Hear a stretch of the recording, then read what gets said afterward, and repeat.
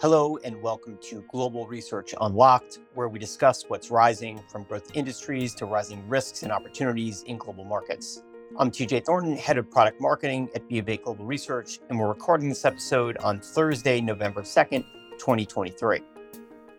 Overall, the general lack of strong buying that we see here in the Treasury market really all comes back down to the conviction around rates being able to move lower. Once that happens, demand can come back. I just don't think that happens until we see more of this turn in the US economy, until we have more flight to quality flow from equity markets, riskier assets, back into fixed income. The U.S. inflation rate has fallen significantly, and yet treasuries, from the 2-year yield to the 30-year, are close to the highest levels in 15 plus years. Strong U.S. growth plays into this, but higher bond supply and less bond demand are important factors too. Today, we're pleased to have Megan Swiber from U.S. Rate Strategy join us to discuss why treasury demand has weakened, whether it's a given that supply will remain elevated, and whether this could all change, as things tend to do in markets. Thanks, Megan, for joining. Thanks for having me, TJ. Okay, Megan, the fact that so many homeowners locked in mortgages at low rates, that's been widely discussed. However, the U.S. government did not do the same. Treasury will have to fund itself at these higher rates. How much government debt will be rolled over in the next few years? The short answer here is a lot. US Treasury really has two levers to finance itself. They have bills which are issued with less than 1 year of maturity, and they have coupon supply. Coupons are anything issued with a maturity of longer than 1 year and pay a coupon. So, in terms of what Treasury has to roll over in the next year, it's all of the bills that are currently outstanding and all of the coupons that are maturing and need to be reissued now because the government is running a deficit, not a surplus. About 20% of what Treasury supply currently is in bills, so about 5 trillion, and about 13% of Treasury's coupon supply, which is around 3 trillion. You're looking at about 8 trillion of supply that needs to be refinanced over the next year. And you have to add on top of that about 1.8 trillion for the deficit that we're expecting over the next fiscal year. So this gets you closer to 10 trillion. You can see here that the numbers become very large very quickly. What will that do to interest costs for the Treasury, and what does it mean for U.S. deficits? So interest rate costs are part of deficit spending itself. They're not the primary deficit that we think of, but it's still part of what Treasury has to go out and issue now at these more elevated interest rate levels. It really becomes part of this spiral where higher financing costs drive a higher deficit, which then in turn needs to be financed at higher interest rate levels. The other aspect of this is that it means that Treasury has to then go out and issue more supply. When there's higher supply and generally stable demand, it means that rates are naturally then going to go even higher. And this only makes the problem worse, especially when we're thinking about the pass through to deficits and interest rate expenditures. This is just a compounding effect that we see. In the past, there had been buyers sopping up some of the supply, but some of those buyers have been absent. Why is that? Yeah, I think TJ, the simple answer here too is just that there's a lack of directional conviction in rates, specifically them moving lower. It's hard for the market to have a belief in rates falling when we look at Q3 GDP, which is still showing a US economy accelerating, despite the fact that the Fed's delivered over 500 basis points in hikes. In order to buy rates further out the curve, investors need to have a belief that rates are going to go down because they're susceptible to more of that duration risk, which means that when rates move higher, losses can just be magnified if you're buying, for example, a 30-year part of the curve versus a 2 or 5-year part of the curve. When we think about this from just a different investor class perspective, banks were really very strong buyers when supply levels were similarly elevated to what we're expecting to see over the next couple of fiscal years, but banks can't buy because they still see losses on their own securities portfolios. and are instead looking to hold on to liquidity. Pensions, which have the potential to de-risk here, given the fact that they're very well funded at the moment, aren't moving out of these riskier assets like equities, EM, into fixed income because recently we've had the equity market perform well when rates have gone higher. So they're really waiting until the last minute to de-risk portfolios and buy duration. They need conviction that the Fed's final hike is in and that the direction of rates is going to be moving lower. And then finally, our FX and rate sentiment survey that we run here at Bank of America, which surveys global benchmark investors, shows us that many folks who manage to a benchmark portfolio have already been overweight duration in the US for the entirety of the year. But in general, they don't have the appetite to come back in and re-add to those duration positions without this conviction around where the direction of rates is going to be near term. Overall, the general lack of strong buying that we see here in the Treasury market really all comes back down to the conviction around rates being able to move lower. Once that happens, demand can come back. I just don't think that happens until we see more of this turn in the US economy, until we have more flight to quality flow from equity markets, riskier assets, back into fixed income. Got it. Okay. And I know that others have also talked about foreign buyers, especially China, Japan, and even out of the Middle East, the petrodollars being less present in terms of buying. But I guess one, is that true? And then secondly, is the fact that rates may go down more elsewhere? I mean, you've got the European economy rolling over. Could that ultimately help US Treasury buying? Because the US then starts to look like a bit of an outlier in terms of rates being as high as they are. As you mentioned, foreign demand is a very big component of the equation here. What we actually see when we look at Treasury's own data on this is that foreign private demand from investors who are buying Treasury securities because of the outlook for US rates or as a complement to other assets that they're holding in their portfolios, has actually been pretty strong this past year.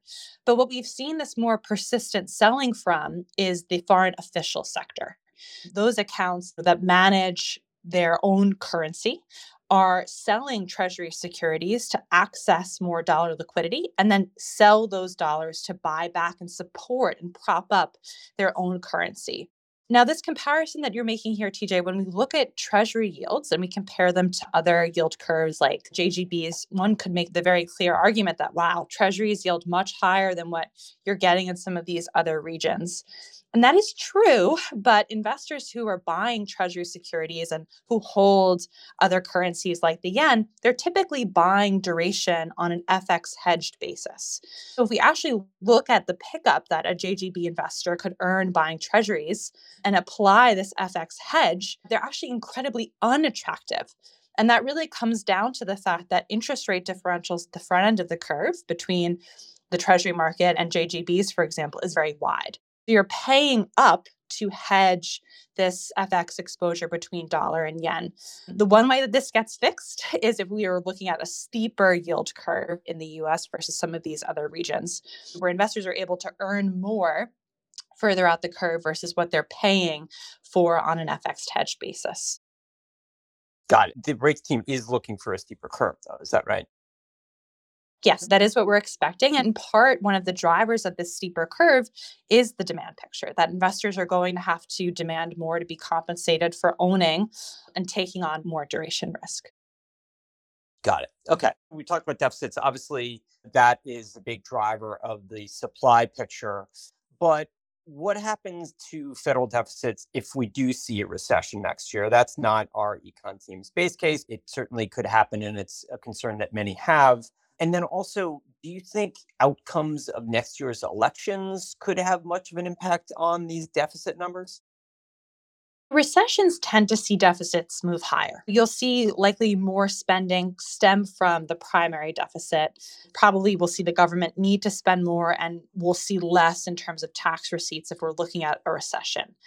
However, one thing that we would also likely see in a recession are lower interest rates, lower borrowing costs. If we're looking at more of this recession, harder landing scenario, while it means likely a higher primary deficit, it takes the wind out of the sails a bit in terms of what the government's going to have to be issuing at, and maybe some of this offset that we would see as well. TJ, what we could see from the government in terms of getting any revisions lower in the deficit, our economists think that there's relatively limited potential for the deficit to be cut meaningfully from the government's perspective. We're looking now at, when we're thinking about the deadline of November 17th, we're looking at the appropriations plan for the next fiscal year of spending. Annual appropriations are really shrinking as a share of total outlays. Mandatory outlays, which includes entitlement spending like Social Security and Medicare, are really viewed as untouchable by many politicians. And similarly, tax increases are really also not palatable from their perspective as well. When we think about this interest rate cost part of the equation, it's really just a function of prior deficits and market rates. One option that Congress does face at the end of fiscal year 2025 is the decision around Trump tax cuts. So if Congress is serious about correcting the trajectory of the debt to GDP ratio, which we're concerned about, it would not extend these increases. But this is still not going to be enough to really correct the current trajectory. It would just be the first real test of Congress's resolve around the increasingly unsustainable fiscal path. Okay, Treasury refunding. The announcement recently came out. What did you learn from that announcement? Clearly seems to have had a pretty big impact on the rates market. Yeah, TJ. So we learned that Treasury, in short, is rate sensitive. We were expecting Treasury to deliver another round of supply increases very similar to what they delivered in August. And recall, this decision in August was one of several factors that kicked off a very notable sell off at the back end of the curve. And what we think is going on here is that this move higher in rates has spooked Treasury. They took it as a sign of relatively limited demand that we're speaking of at the back end of the curve, and they recalibrated by increasing issuance more at the front end of the curve where demand is stronger. And this reduces risks here around how high back end yields can get and has been really a key source of the bull flattening of the curve that we're seeing both yesterday and today, where longer dated rates are moving lower. Now that the market knows that Treasury is interest rate sensitive, is very cognizant of this supply demand imbalance, there's limit to how cheap we can really see the long end get, just purely from the supply demand perspective. Okay, so Megan, we're talking about the absence of buyers of treasuries. One former very large buyer of treasuries who's not in the market buying right now and is actually winding down their holdings is the Fed. Could they step back in and start buying, given that we do seem to lack buyers and given where rates are? They certainly could, TJ. And the Fed does have the ammo. They have it on their balance sheet to go out and do that. But what would drive them to do that is likely seeing more market functioning issues, issues where you have really no end buyer source, where you have rates gapping higher without a buyer to take the other side. And that would likely come if the market's feeling the pressure of oversupply. Treasury's actions this week actually reduce the likelihood we think that this happens because Treasury is being more proactive. It's trying to manage its issuance, find the right balance of supply versus what they're viewing as demand. While the Fed certainly could do that, it would probably take more of this buyer strike where the market is more oversupplied for this to happen. And we just see lower risks that this happens near term. What we're more worried about right now and how the Fed could have to end QT sooner is more about banks, more about the funding risk that we see. Banks right now are bidding up and trying to hoard as much liquidity as they possibly can. And this is sending an important signal that banks are already feeling reserve scarcity. While the Fed is using a lot of the old rules of thumb that they had in mind back in 2019 to manage and think about where reserve scarcity is, banks are telling us this time that may be different. And in our view, that's the risk to them having to end QT sooner. Got it. Okay. And last question. Inflation has come down significantly. Depends on the measure you look at, but I think 3 month annualized core inflation is down to around 2.8%, which is not that far from the Fed's target. If this continues to decelerate, Do you think the narrative around rates changes because real rates would then be even higher? The Fed would probably have more ability to cut rates if inflation was deemed to be more or less totally under control. And could the market start to look past deficits again, changing the rates picture? Well, the Fed is really trying to determine if this is just a sweet spot for inflation right now and whether or not this disinflation that we've been seeing over the past several months can continue. And while we have seen really good progress here, TJ, and you pointed this out, it's come with very little pain on the labor market and very few signs that the US economy is meaningfully slowing down. The question that the Fed is asking themselves is, can we have this immaculate disinflation with very few signs that the economy is cooling in a manner that's consistent with the disinflation that we're seeing? What the Fed is doing here is looking at the constellation of data around inflation to tell whether or not that's the case. And we think that they really can't deliver on these cuts, regardless of where inflation is coming in, without that certainty that the risks around inflation are more evenly distributed or skewed to the downside. What the Fed needs to see happen first is it's more cooling in consumption, more cooling in spending, and likely see the labor market get back into this better balance. Because in the Fed's heart of hearts, I don't think that they believe in this immaculate disinflation story that we're seeing so far. In order to have that conviction that inflation is back down at 2% and going to stay there, they need to see things like the labor market come back into this better balance before they have the green light to go ahead and cut rates. All right, Megan, thanks very much for joining today. And I think I'm only going to minimally have to refer back to my college econ textbooks because I think you did a pretty good job making that clear. Anytime, TJ. And you guys all know where to find me if I can help. Okay, thanks. The current situation in the Treasury market is a bit concerning because we have short-term Treasuries coming due and resulting in more supply, high deficits leading to more Treasury supply, and because of high rates, there's more supply that has to come to fund these interest costs.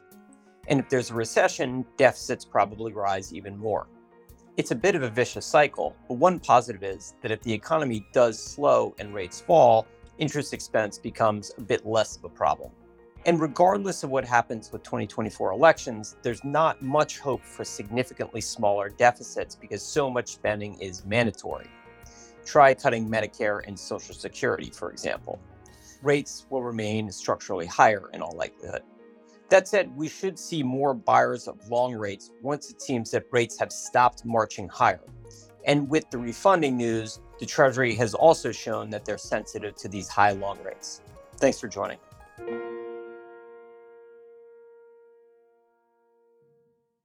Bank of America and B of A Securities are the marketing names for the global banking businesses and global markets businesses, which includes B of A Global Research of Bank of America Corporation. Lending, derivatives, and other commercial banking activities are performed globally by banking affiliates of Bank of America Corporation, including Bank of America N.A., member FDIC. Securities, trading, research, strategic advisory, and other investment banking and markets activities are performed globally by affiliates of Bank of America Corporation, including in the United States B of A Securities, Inc., a registered broker-dealer and member of FINRA and SIPC, and in other jurisdictions by locally registered entities. Copyright 2023 Bank of America Corporation, all rights reserved.